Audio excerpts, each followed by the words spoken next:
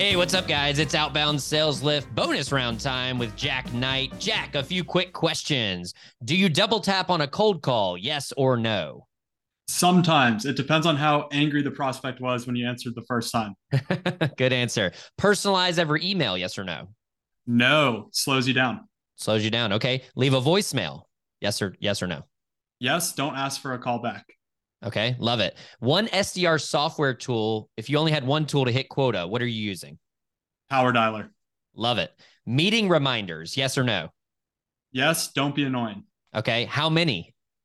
One, keep it very short. Okay. One. Love it. Inbound or outbound? Outbound all day. All right. Love it. Best sales manager you've ever had and why? Sam Bush Joseph, he cared about people and he developed me as a leader. Love it. Best sales book you've read and why? Extreme Ownership by Jocko Willink, Leif Babin. It's not a sales book, it's actually a leadership book, but it has changed my life with sales forever. Love it. What is your why in sales? Why do you sell? I love to develop and train future leaders. So being a sales manager, I get to do that every single day. Love it. Awesome. Preferred outbound channel and why?